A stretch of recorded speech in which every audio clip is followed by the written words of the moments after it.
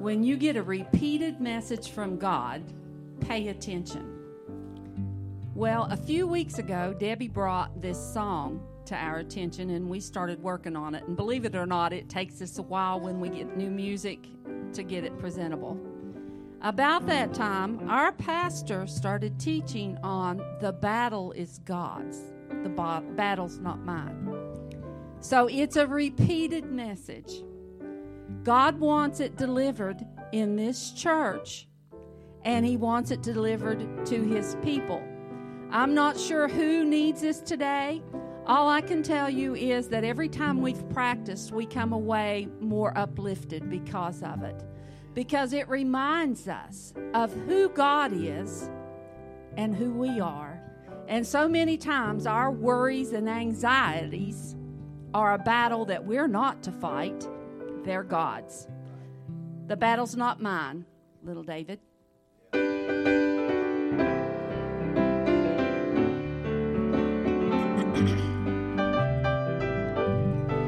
Little David, oh so small, before Goliath, oh so tall. The odds were just too high for poor little David. But he shook off all of his load, for with the power of God he was bold. He said, the battle's not mine, I give it to you, Lord, it's thine. Little David unafraid, before the giant he stood that day, and it seemed to be the end for poor little David. Just like the lion and the bear he slew, you see Goliath would come down too. He said, the battle's not mine, I give it to you, Lord, it's thine. Little David, he stood tall, and Goliath was made so small. Sweet victory had reigned for little David, because he gave the battle to the one who had a record for getting things done. He said, the battle's not mine, I give it to you, Lord, it's thine. The battle's not mine, said little David, Lord, it's thine. I'm in your favor, I'm giving it all to you. I knew not what to do, and I'm so glad you let me see. You're really all that I need, for the battle's not mine, I give it to you, Lord, it's thine. 'Cause I've got one more river to cross, one more mountain to climb, one more valley that I've got to go through, leaving my troubles behind. One more battle with the devil, and I know he'll understand. I'm going through with Jesus, hallelujah, holding to his nail-scarred hand, holding to his nail-scarred hand. Because the battle's not mine, I give it to you, Lord, it's thine, Lord, it's thine.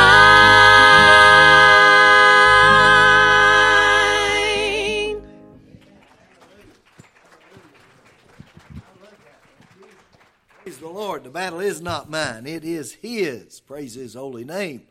And our victory is in Jesus, folks. Don't forget that. Amen. That makes you want to shout and run and just say hallelujah and glory be to God.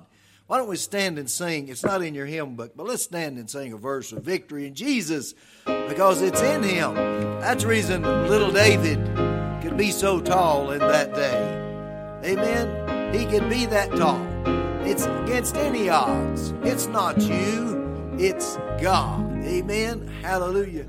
I heard an old story, how a Savior came from glory, how He gave His life on Calvary to save a wretch like me. I heard about His healing, of His gracious power revealing, and some Jesus came and brought to me the victory. Oh, victory in Jesus, my Savior forever. He sought me and bought me with His redeeming blood. He loved me ere I knew Him, and all my love is to Him. He plunged me to victory beneath the cleansing flood. Hallelujah, hallelujah. You can be seated. Amen. What our lovely Lord. Thank you, girls. The battle is the Lord's. We've been teaching on that on Wednesday nights, and certainly it is. And you better realize it belongs to God. Because, friend, you cannot win by yourself. You need the Lord. I've got a twin brother, and many of you have met him. Now, he is the good twin. I'm the bad one, okay? He's also the bigger twin. And I remember we were born in the same room together. Would you believe that? And we both love Mommy, too, by the way. And I remember when we were in school together, we was about 12 years old, something like that, I guess, right around the 6th grade. That was the best 5 years of my life. But anyway, when he was about 12, there was a couple of boys, a couple of guys that were brothers too, and they wanted to, and I don't understand why, but particularly me, they wanted to beat me up, okay?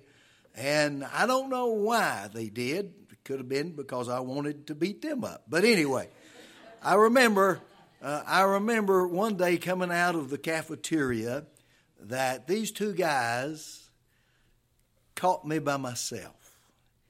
And the hall was empty, and here they came. They came right out of a side door, and I knew what it meant. I mean, you say that went on in them days? It sure did. I mean, we didn't have to have guns. We had clubs and fists and all this stuff. Didn't need a gun, you know. But anyway, here they came, and I'm starting to back up a little. I thought, oh, boy, I'm going to get my back against the wall here.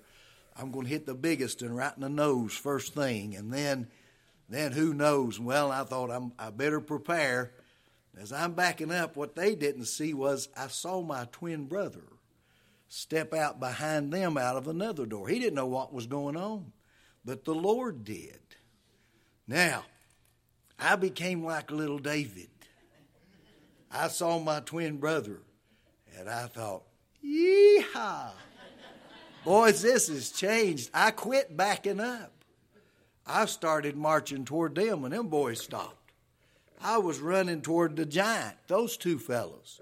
I started going to them, then they got, real bold and said, come on, come on. And about that time, my twin brother slipped up behind them and grabbed their heads and went pop, just like that. And it sounded like two watermelons coming together, pop. Them old boys' legs wobbled, and I went, come on back, I'll give you some more. Hallelujah. That's the confidence we have in our God. Don't forget that. He is out there, already defeated the giant. The battle is the Lord's, Brother Sherman. Amen. The battle is the Lord's. Hallelujah. Pastor Josh, come on and speak to us this morning. God bless you. Amen. Well, we're going to be in Mark chapter 16 today, and we're coming to the last chapter in this book. It's been wonderful as we came out of in 2020, at the beginning of 2020, we decided, and Pastor Brad felt led to go through each book of the Bible, and we covered that over 66 weeks, all through COVID and through all of that journey. And as we finished that, I had a greater appreciation for the entirety of God's Word in each book of the Bible. And each book of the Bible has so many wonderful truths and wonderful gems, if you will, about who our great God is and how we can know Him in a greater way. And then we came into this Gospel of Mark, really wanting to focus in on the gospel message and getting realigned with focusing on Jesus and looking to Him, not to everything else around us. Even in religious circles, it's easy to get distracted by other things and lesser things and get our eyes off of Jesus. So we felt led of the Lord to go into the gospel where we're just week after week for these past 16 weeks emphasizing Jesus, Jesus, Jesus, Jesus. Really, He's the hero of all the Scriptures. As the song said, as Pastor Brad just said, the hero is not little David. He wasn't the hero of that story. That story is not in the Bible to teach us how to defeat the giants that are in our lives. Really, it's to reveal who God is and that God is greater than anyone else or anybody that puts themselves up against Him and His people. He is greater than anyone, anywhere, anytime. And we can trust in Him. And so we come to Mark chapter number 16 today, wanting to see God's truth that He has for us in this chapter. And I'll say from the get-go, this sermon will be quite a bit different perhaps than anything that you've heard, because it's sort of going to be 2 in 1. I was going to say 2 for the price of 1, but it's not that at all. But it's just 2 sermons in 1. And don't worry, we're not going to have 2 altar calls or 2 invitations, but it will be a little bit different than what I have preached. And so we'll get into this passage of Scripture, and I'll explain it as I'm going on. And want to just challenge you, Jesus said, if we love God with all of our heart, all of our soul, all of our mind, and all of our strength, and then to love our neighbor as ourselves. A lot of times we're good at loving God with our heart and our emotions, our feelings, but when it comes to our mind, sometimes we want to put our brain in neutral and not really think about things. And today's message is really going to challenge us mentally to think about some deeper things. And so I want to just challenge you in that and think through these things with me as we're going through Mark chapter number 16. So as this chapter begins, it's a beautiful picture. Chapter 15, as Pastor Brad preached last week, we see Jesus dying on the cross to take away our sins. One of the theme verses here in this Gospel of Mark is found back in chapter 10 and verse 45. For even the Son of Man came not to be ministered unto, He did not come to be served, but to minister, but to serve, and to give His life a ransom for many. And we see Jesus fulfilling His very words here in Mark chapter 15. His body is wrapped in fine linen, and they take Him down from the cross, put Him into the tomb. And at the end of chapter 15, where we left off last week, Mary Magdalene and Mary, the mother of Joseph, beheld, where He was laid. And then chapter 16, verse 1, when the Sabbath was past, Mary Magdalene and Mary, the mother of James and Salome, had brought sweet spices that they might come and anoint Him. And very early in the morning, at the first day of the week, they came to the sepulchre at the rising of the sun. And their love for Jesus is pushing them to want to be as close as they can to Jesus, even in His death. They're just going back to the graveside, going back to the cemetery, going back, and out of love for Him, out of wanting just to be near Him, even if it was just His dead corpse, they just wanted to be close to Him again. And in verse 3, they said among themselves, who shall roll us away the stone from the door of the sepulchre? They're there, they're wondering, what are we going to do? How are we even going to do this? If we're going to anoint His body with these oils, with these perfumes, then how are we even going to get the stone out of the way? And when they got there, they looked, verse 4 tells us, they saw that the stone was rolled away, for it was very great. And entering into the sepulchre, they saw a young man sitting on the right side. This is an angel, clothed in a long white garment. And they were affrighted. They were scared to death. They were terrified. And he saith unto them, Be not affrighted. Do not be afraid. You seek Jesus of Nazareth, which was crucified. He is risen. He is not here. Behold the place where they laid Him. I'm so glad that we don't serve a dead Savior. We don't have a dead faith, as that song says that the ladies sing. And we have a living Savior. And because of His resurrection, we have hope. We have eternity.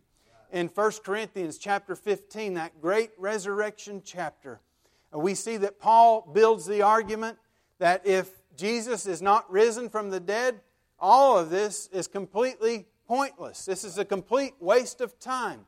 If Jesus is still dead, if He's still in the grave, we have no reason to hope. We have no reason for joy. We have no reason to look forward to the future. And he even says we're of all men most miserable. In other words, people should feel sorry for us as Christians if we go around telling people Jesus is alive when in reality He's dead. But because He is risen, we have hope. We have eternal life. We have joy. We have comfort. When people like Brother Rick, whom we all knew and loved here in our church family, when he goes on to be with the Lord just a couple of weeks ago, we have that blessed hope and that assurance that he is with the Lord, and it's all based on and built off of the very fact that Jesus is alive, that we have a risen Savior, and He is with us in this world today. As it says, you seek Him who was crucified. He is risen. He is not here. Behold the place where they laid Him. But go your way and tell His disciples and Peter that He goeth before you into Galilee, and there shall you see Him, as He said unto you. I love the fact that in verse 7, number one, the angel reminds them of what Jesus had already promised. Back in chapter number 14, Jesus tells them in verse 28, But after I am risen, I will go before you into Galilee. And the angel just simply is the messenger for God, reminding them of what God had already promised. Go to Galilee. He promised He's going to meet you there. That's where you need to go. That's where you need to look for Him. Don't look here for Him. Don't look around this graveyard for Him, but go to Galilee and you will meet Him there, just like He promised you. I'm glad that we serve a God not only who is alive, but who always keeps His promises. And again, our hope, our faith, our trust is built upon every promise of God. And we can be sure that the promises are as good as ours. In our Sunday school lesson today, I brought up my Sunday school book with me, but we were talking about confidence that we have in Jesus. And the title of our lesson today was Confidence After Failure. Abraham had failed in his life. We're studying the life of Abraham and how we can have confidence in God. And Abraham blew it big time. He took matters into his own hands. He tried to force God's promise. 10 years before, God had promised Abraham, you're going to have a child. It's going to be the child of promise. And it's going to be, you can look at the stars, Abraham, and all the stars, that's how many descendants that you are going to have. 10 years passed by. Can you imagine? 10 years passed by, and he's already an old man. And he's saying, what is God doing? I don't see this happening. I don't see this promise being fulfilled in my life. So they take matters into their own hands and they make a real mess of things, don't they? Abraham and Sarah, they get Hagar, bring her to Abraham to be his wife, and she becomes pregnant with Ishmael. Well, 13 years passed after that event, so almost 25 years passed from God's promise to the fulfillment of that promise from Abraham and Sarah and Isaac, their son. And Abraham should have trusted in God, but I can't point the finger at Abraham without pointing the finger at me and say, there's often times in my life where I'm not trusting in the promises of God and I'm not resting in His promise. It's one thing to trust, we say, well, I'm trusting God's promises. Then we start picking back up on the worry and how am I going to figure this out? What am I going to do? Plan A, Plan B, Plan C, Plan D, Plan E. All the way down the alphabet we go until we get all our plans figured out. Every time that Abraham got ahead of God, as they say in the lesson, and he took matters into his own hands, that's when it led to a lot of heartache, a lot of problems. But we've got to rest in the promises of God. When we're resting in His promises, we're saying, God, the battle is not mine, it's thine, as that song just said. The battle is not in my hands, Lord, it's in your hands. And so we see that we have this risen Savior who is going before us and who is keeping His promises. And I love this truth here in verse 7 as well. Not only does He do all those things, but He remembers every one of us. And as it says here in verse 7, but go your way and tell His disciples and Peter. Peter, that one who, the last time we saw Peter, where's he at? At the end of chapter 14, what is he doing? He's denying that he even knows Jesus. But here the angel singles out, tell Peter. I love that there's forgiveness. I love in God there's restoration. That we do serve the God of second chances. That He has that grace. He has that mercy. He has that forgiveness. Now that's not something that we ought to trample on. That's not something that we ought to take lightly and say, well, it doesn't matter what I do. God will forgive me. God will forgive me. God will forgive me.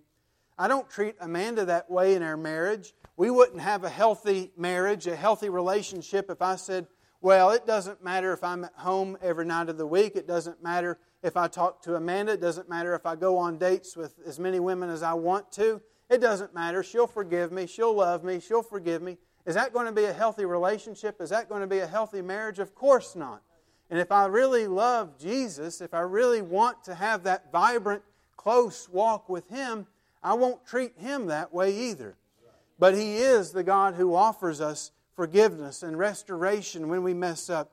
He singles out Peter. Go tell the disciples and Peter. There's great forgiveness, great love shown there. Go tell the disciples and Peter. He goes before you into Galilee, and you shall see Him as He said unto you.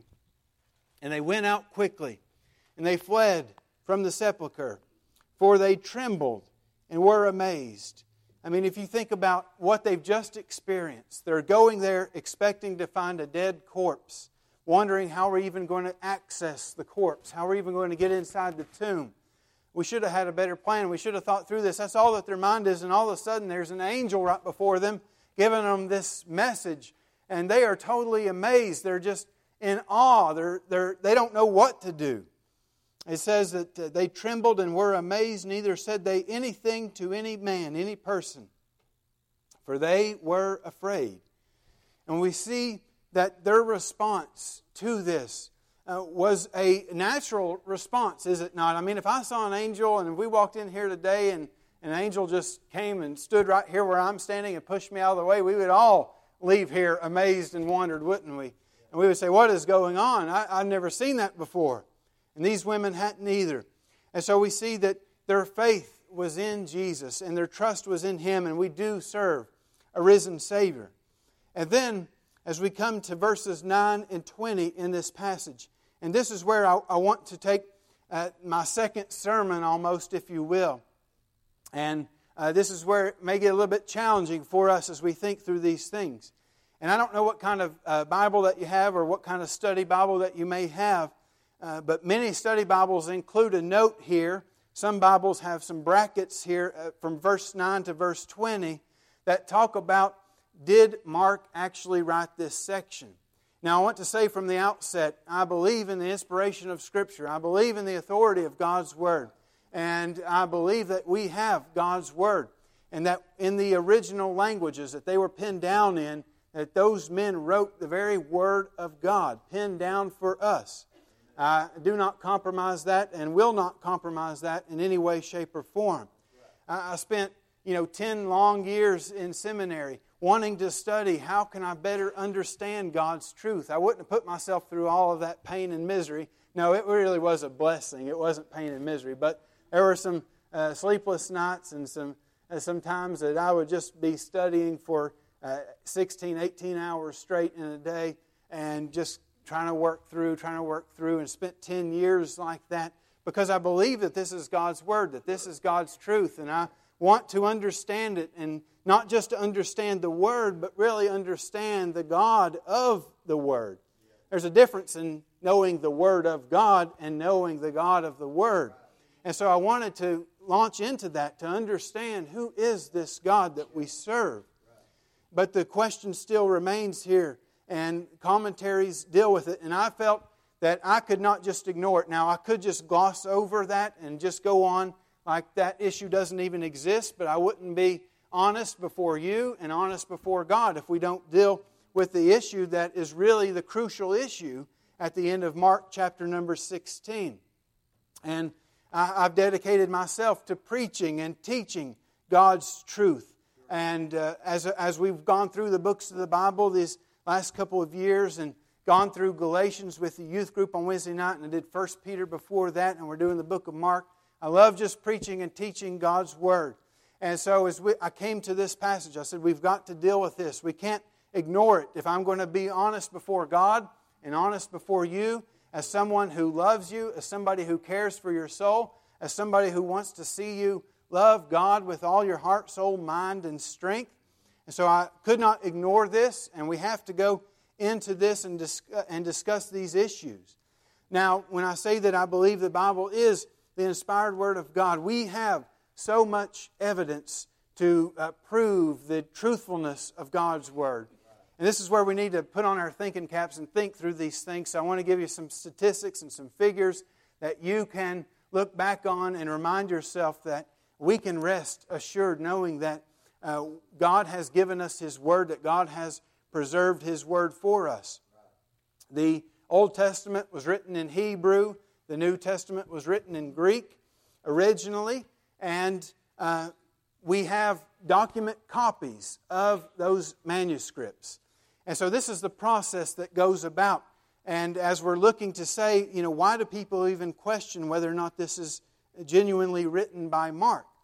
Because when you look internally in verses 9 to 20, about a third of the words used in this short section do not line up with the rest of the vocabulary over the 16 chapters. There are different words that Mark doesn't use anywhere else. About a third of these words are new words. They just don't line up with the way that he teaches and the way that he talks.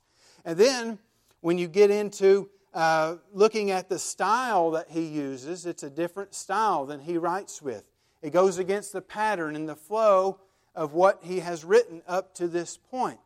And the oldest Greek documents that we have do not contain this section in them. And the Greek documents from like the 200s and the 300s oftentimes do not contain these verses in them. That's why the majority of the biblical scholars today believe that it was added on maybe in the 200s to 300s as a way to summarize the ending, because they wanted to sort of put a quote-unquote better ending on the end of Mark other than just to end with the phrase, "for they were afraid." But I want to show you in just a little bit how I think that is a wonderful ending, and it fits the theme that he develops in this passage of Scripture. And so what we see and what we learn getting back to the documents, that the process that is used to figure these things out is a scientific process. And so they take the documents and they compare document with document and see, what does this one say, what does that one say, where did this one come from, how old is it, different things like that, different approaches like that. So just for the Greek New Testament, we have almost 6,000 documents that now exist that are the Greek documents. And so you can take it and compare one with the other. Second place only has 700. Compared to, it was Homer's Iliad is in second place. Some of you may have read the Iliad and the Odyssey and some of those, and your teachers made you read that back in school a long time ago. But second place, less than 700. The New Testament has almost 6,000 documents. It's an embarrassment of riches. And so if somebody sent you a note, and on the note it said, "Congratulations, Y.O., put in whatever character you want to put in there, Y.O. something, three-letter word, Y-O something, have won $10 million. And then the next day, you get another thing in your email or in your mailbox that says, congratulations, Y character dash, three-letter word, Y dash U, okay? Have won $10 million. And then the third day, you get one that says Y-O dash. And you put it all together and you compare one document with the other document with the other document. How many of you would not contact that group and say, did I really win $10 million? I'd go down there and say, look, I put all these documents together. It tells me I've won $10 million. And I would go collect my money. That's basically the process that's at work in understanding these documents and putting them together. When you've got almost 6,000 documents, you can compare one with the other and look and see, what does this one say? How was this word spelled? And some you can see the scribes. And they were so very careful. And by the way, they couldn't just take a sheet of paper and say, here, can you run me off 10 copies of this? I want to pass it out to people. They couldn't go to Office Depot or some other copy center and say, I want to print about 100 copies of this so I can pass it out to everybody. People had to literally hand write. If you want to see what this experience would be like, just go back to Mark chapter 1 when you get home and start writing out word by word, letter by letter, punctuation mark by punctuation mark, and see how tedious that process is.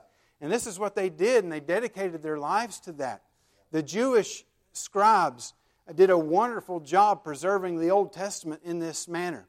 When they came to the name of God, they would go and wash themselves, ritual washing, ritual bathing, and then come back and get a brand new pen and write the name of God, throw away that pen, go do another washing, come back and start writing again. They did this to preserve God's Word because they understood how important it was for them to preserve God's truth. And so while they were so very careful with these things, we can compare these documents and see. And that process is a scientific process. And it's often just looked at with suspicion at times for various reasons, but really it should not be. It is something that we need to understand and embrace because we have God's Word. Not only do we have that many documents, we have them written down over hundreds of years. And the time gap in years is the amazing thing. From the first document to the first copy, and some of the New Testament books has been shown to be as little as 25 years. In second place, it's up in the hundreds of years, 500, 600. It's not even rare for the first copy that we know of to be 1,000 years after the original was written. Do you hear people questioning, well, I don't really know if Alexander the Great ever really lived or ever really said those things or ever really did those things? In history class, we were taught about Alexander the Great just like it was regular history. But everything that we know about Alexander the Great was written by two authors who lived about 300 years after him. They weren't eyewitnesses of his by any stretch of the imagination. And that would be like me being the first one to go back and start writing about George Washington. Can I interview any of George Washington's contemporaries today? No, of course not. They're all dead and gone. And so a lot of things could get filtered in. But we don't question about Alexander the Great. We don't question about some of the Caesars. We don't question about these other religious leaders. But the New Testament documents blows everything else out of the water in comparison to the time frame, in comparison to the number of documents, in comparison to the fact that you've got eyewitness authors who were there and they saw this, they heard it. Mark, who wrote this gospel, interviewed, most people think, Peter and got this straight from Peter. They were eyewitnesses. They were associates of these eyewitnesses. And so we have this wonderful testimony. And if you're making up a lie, right here at the beginning of chapter 16 would be the perfect place to make up a different story. In this day and age, the first century, when this was written, they would never have put the women coming to the grave first. Ladies, I hate to tell you this, but you couldn't even testify in court during the first century. It was not admissible in court. And you wouldn't, if you're making this stuff up, you wouldn't say it was a couple of women who went down to the grave first and foremost. No. You would say there was a group of 50 men, and we went down there at a certain time, and we walked right in, and we saw that the tomb was empty, and you would do everything you could to embellish it, to make it what it wasn't. But they just tell it like it is. They just put it down on paper. This is exactly what happened. This is how it happened. And this is what we have for us. And so they just tell it like it is. They're eyewitnesses. The important thing about them being eyewitnesses and living in the generation that this happened, if these things were not true, people could stand up and say, look, we know Jesus. We heard Him. It wasn't true. He never said those things. He never did those things. That's all just a bunch of lies. But we know that it is true. It has stood the test of time. And we have this written down for us. And we have God's Word. We have God's truth. So let's get back to this point that I was making earlier about, and it flows out of that. Okay, we understand we have God's Word. We understand we can trust what it was and how it was inspired in the original documents and how the process works, that we get back to what the original documents said. And we understand some of that work that's been done in the scientific work and the great, it's amazing to me. Archaeology and science and history and Bible studies, all of this comes together, and God uses it to help to preserve His Word in an amazing, miraculous way. But we still got some questions we've got to answer. Well, if it ends here at verse 8, why would he end it here? Why would Mark leave off with just saying, they went out quickly and they fled from the sepulchre and they trembled and were amazed? Neither said they anything to any man, for they were afraid. Why would that end right there? If you'll go with me on a journey back through the Gospel of Mark, I want to go back into chapter number 1.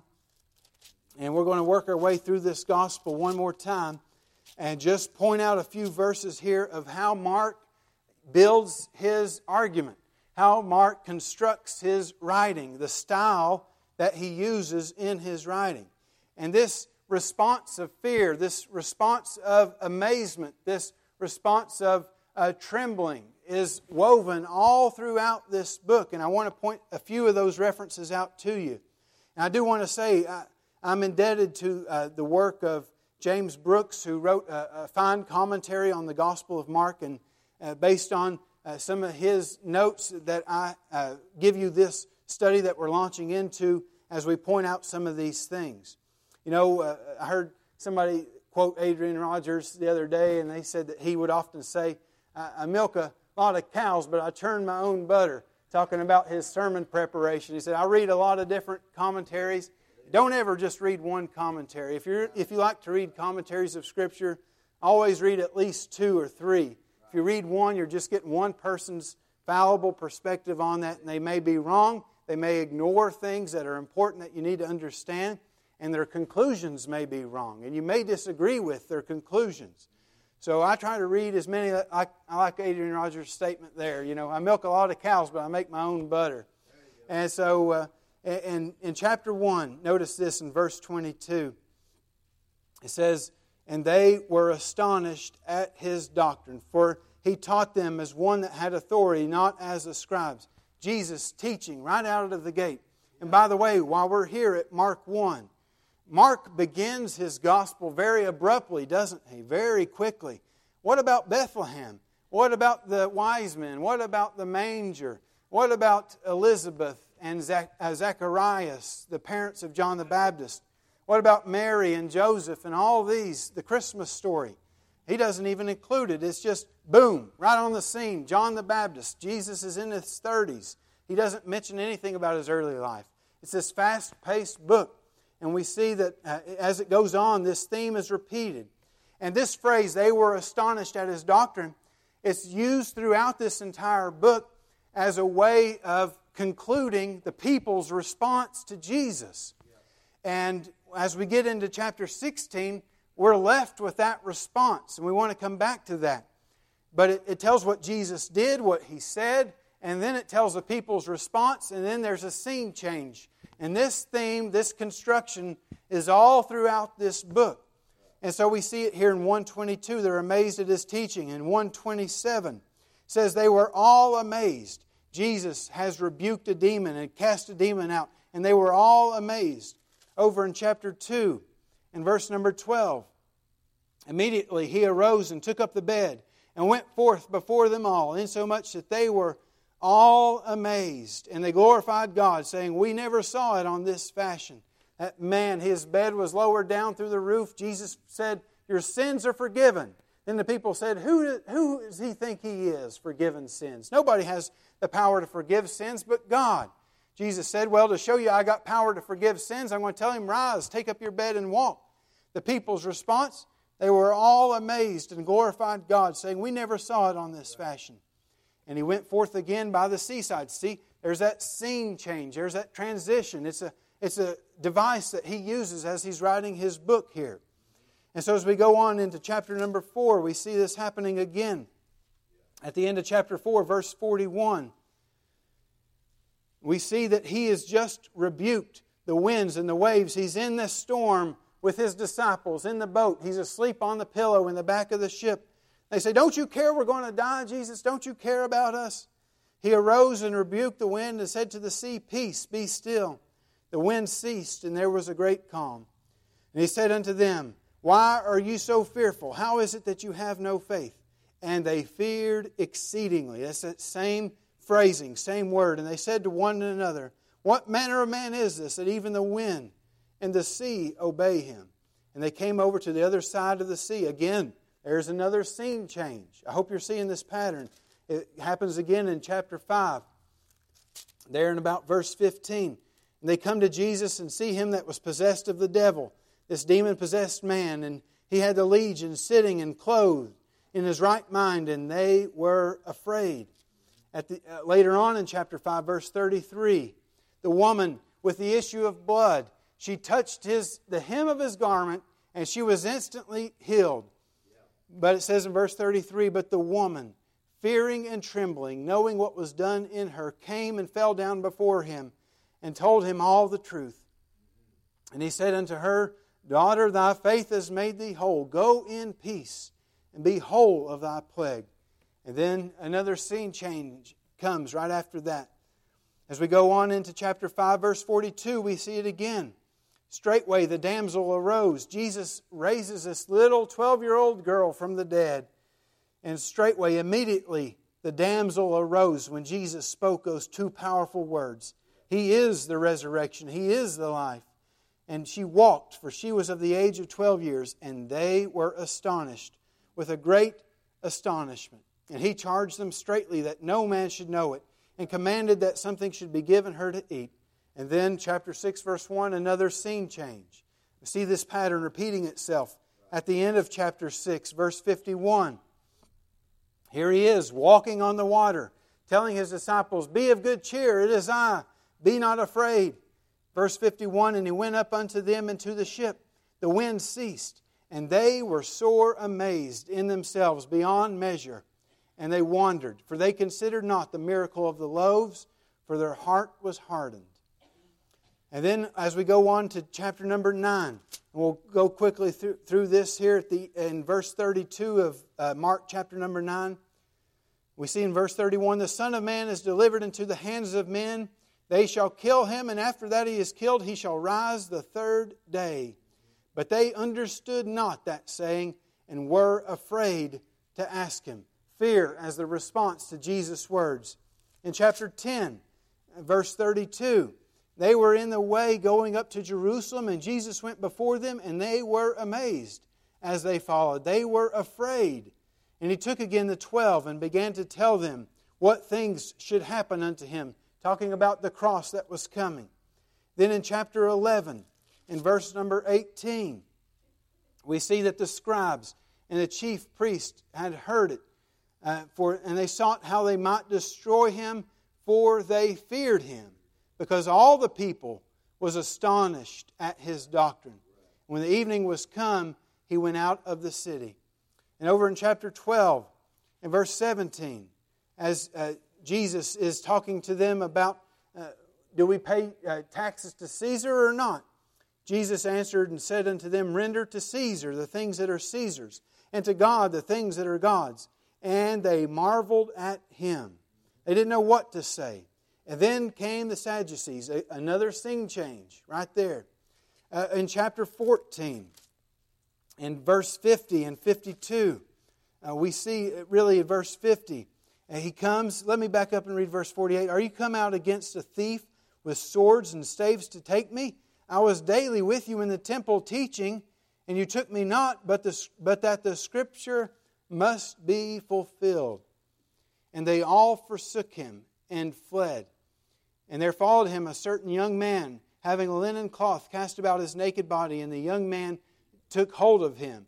And he left the linen cloth and fled from them naked. The word there, forsook him and fled, has this same idea, the same root of being afraid, being scared, being terrified.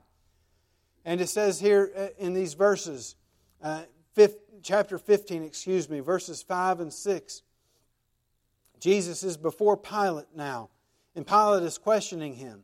But Jesus yet answered nothing, so that Pilate marveled. Now Pilate is the one who is marveling. Now at the feast he released unto them one prisoner, whomsoever they desired. Again, another scene change right there. In chapter 16, where we are today, verses 5 and 6 we already read, but notice at the end of verse 5, the women were affrighted. And they were scared to death. These words that I've pointed out to you, these passages that we've gone to, all use related words, synonymous words, and these are terms used. And Mark is using these all throughout his gospel, and oftentimes it's right before a scene change. I know that I'm belaboring these points and trying to help you to see that this is how he normally writes.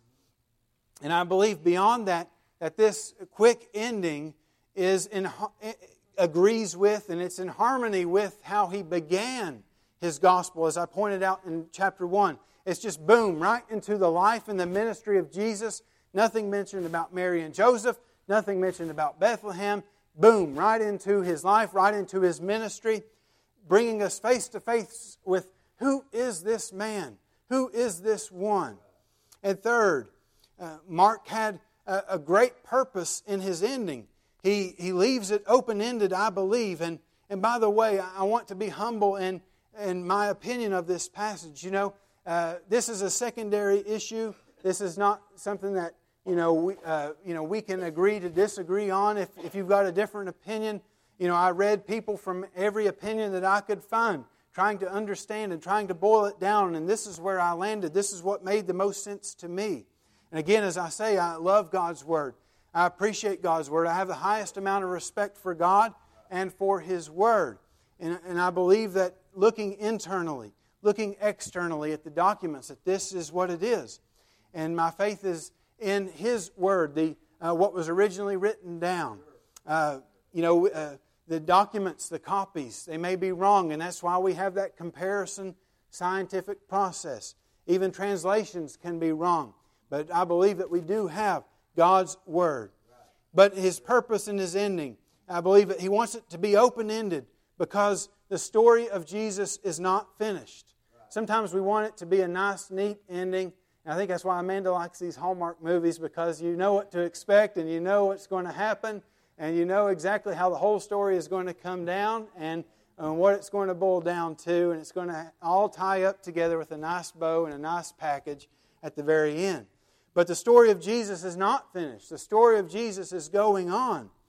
And when He leaves the women astonished and amazed and leaves all these other groups of people astonished and amazed, we too need to be astonished. We need to be amazed at this amazing Jesus that we have. He is that one that deserves our awe. I try not to use the word awesome.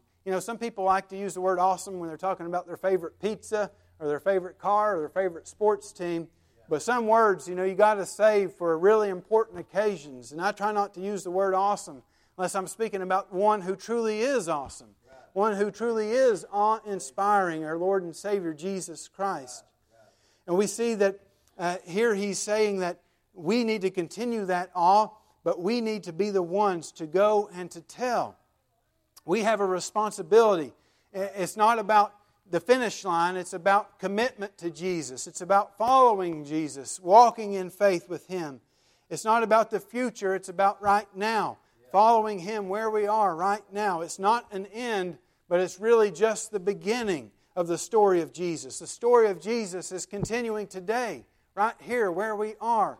His story is continuing to go forward.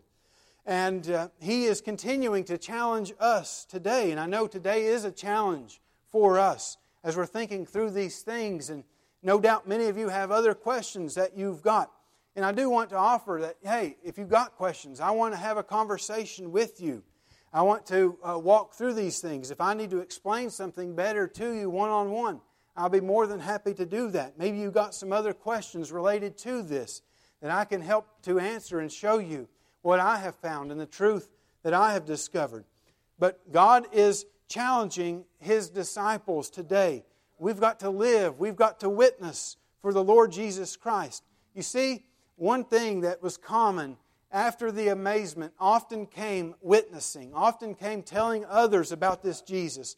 Did the women stop saying anything?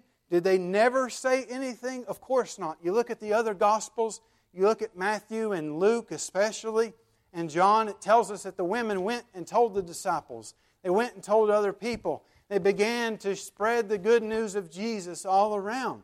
We have that same responsibility today, to live for Christ, to witness for Christ, to share His good news that has changed us with the world all around us while we still have time, to live in Jesus, to walk with Jesus, and to witness for Jesus as we see the day approaching. And so let's go to the Lord in prayer. Our Heavenly Father, I want to thank You for Your Word.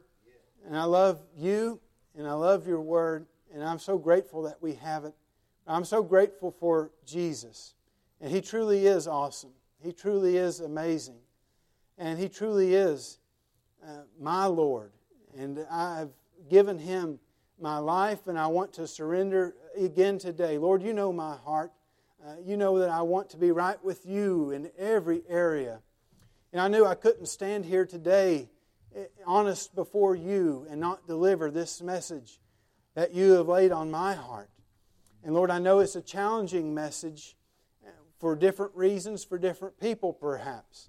And Lord, I just pray that You would help us to receive it in the way that You intend it to be received. And Lord, may we continue walking with You in faith, trusting in You, resting in You. I'm so glad that we have a risen Savior. We have a living Lord that we can worship and that we can praise and that we can serve. And we can lift up His marvelous and powerful and mighty name. And I'm grateful for all that You're doing in this place today. In Jesus' name we pray. Amen and amen. With their heads bowed and eyes closed for just a second, I want to extend an invitation for salvation. Maybe you're here today and you say, I am amazed by this amazing Jesus. I've never put my faith and trust in Him. And I would like to do that today. If that's your heart, would you just show me by simply raising up your hand at this time? I won't come back to you. I won't embarrass you. I won't call you out. I just simply want to do what I promised and pray for you right here, right now. As we're waiting just a moment, you say, I would like to give my life to Jesus today. I've never received Him as my Savior. As we wait just a moment, is there one who would raise their hand and say, yes, that's my heart, that's my desire. While we wait, I sure don't want to miss anyone anywhere. Maybe you're watching online, and that's your heart. I can't see your hand from where I am, but I do encourage you to reach out to us on our live stream, through a private message, through our church website, antiochbristol.com. Our telephone number, our email address is there. Reach out to us personally so that we can show you how you can have a relationship with Jesus Christ. Let me have a time of prayer for those who may have this in their heart. Heavenly Father, we bring before You all of these who may be considering this decision of salvation. I pray that through Your Holy Spirit, You would give them the courage to take the next step of faith, to ask us how that they can begin a relationship with this amazing, this wonderful, this awesome Jesus. the one who died for them. And know, thank God, He did not stay dead, but He is alive. And may they call upon Him for the forgiveness of their sins. And I thank you, Lord Jesus, for what you will accomplish. And their lives, you have promised that whosoever calleth upon the name of the Lord shall be saved. We thank you for that. We praise you. In Jesus' marvelous name we pray. Amen and amen. I'll turn it back over to Pastor Brad to continue on the invitation as he sees fit. One of the reasons I brought up my Sunday school book is that in the very back there's an advertisement that says, "The truth does not mind being questioned. A lie does not like to be challenged." And that's a true statement, is it not?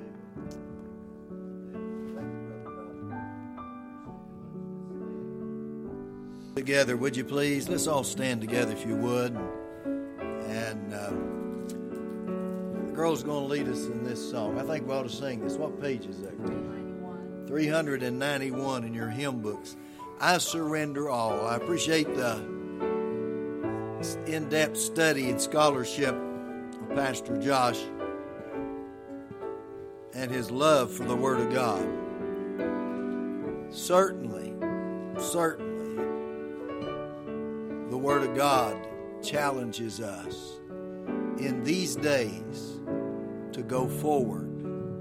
There's not an end in the Gospel of Mark or Luke or John or Matthew or in 1 Corinthians or 2 Corinthians. It's a constant challenge to us.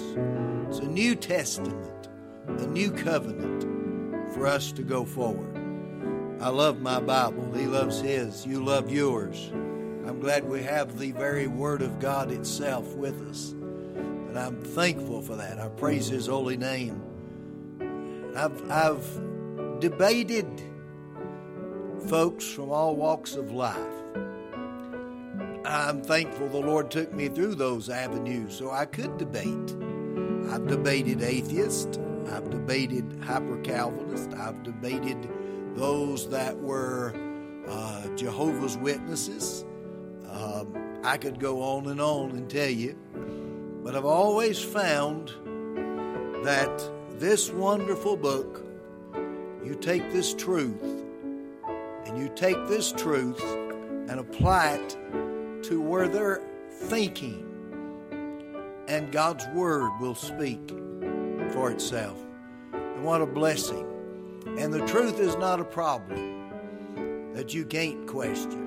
Now, you get all of these different denominations, I won't say denominations, but different avenues of thought. And most of the time, they don't want you to question them.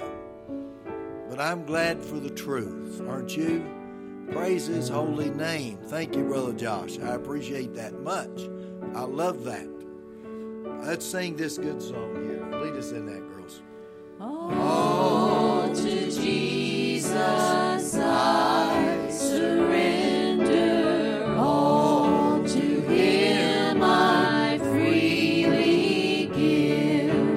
I will ever love and trust Him, in His presence daily live. I surrender all. Yes, we do. I surrender all to Thee, my blessed Savior. I surrender all. What a blessing, and what a great testimony of the writer of that. That'd be a good song to sing. I stand amazed in the presence. Okay, page 182. 182. Yeah, let's sing that too. I stand amazed. You want that one? All right. 182. I stand amazed in the presence of Jesus the Nazarene. I wonder how He could love me, the sinner, condemned and unclean. And oh, how marvelous. Here we go. I stand amazed in the presence of Jesus the Nazarene, and wonder how He could love me, a sinner.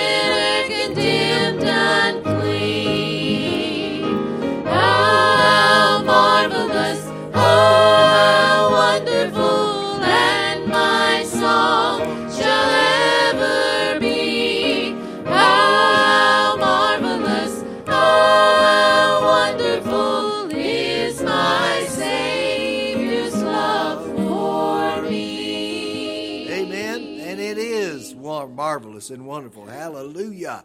And then verse 5. Let's sing this and we'll dismiss. When with the ransomed in glory, His face I at last shall see. Sing it now. Will be my joy through the ages to sing of His love for me. How marvelous, oh, how wonderful, and my song shall ever be. Oh, how marvelous, oh, how wonderful is my Savior's love for me. Amen. Amen. Certainly, closing out the book of Mark, absolutely. How marvelous, how wonderful, my Savior's love for me. I love that. Amen. The Lord willing, we will have our drive-through prayer time from 4 to 5 this afternoon. So you pray for us in that. That's been a good outreach that we've reached out into our community and folks traveling down the interstate and stop in to let us pray with them.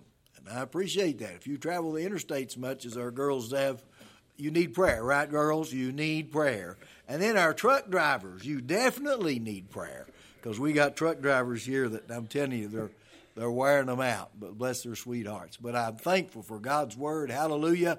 We'll begin a new series next week. I love you. God bless you. Thanks for coming. Any other announcements I'm supposed to make?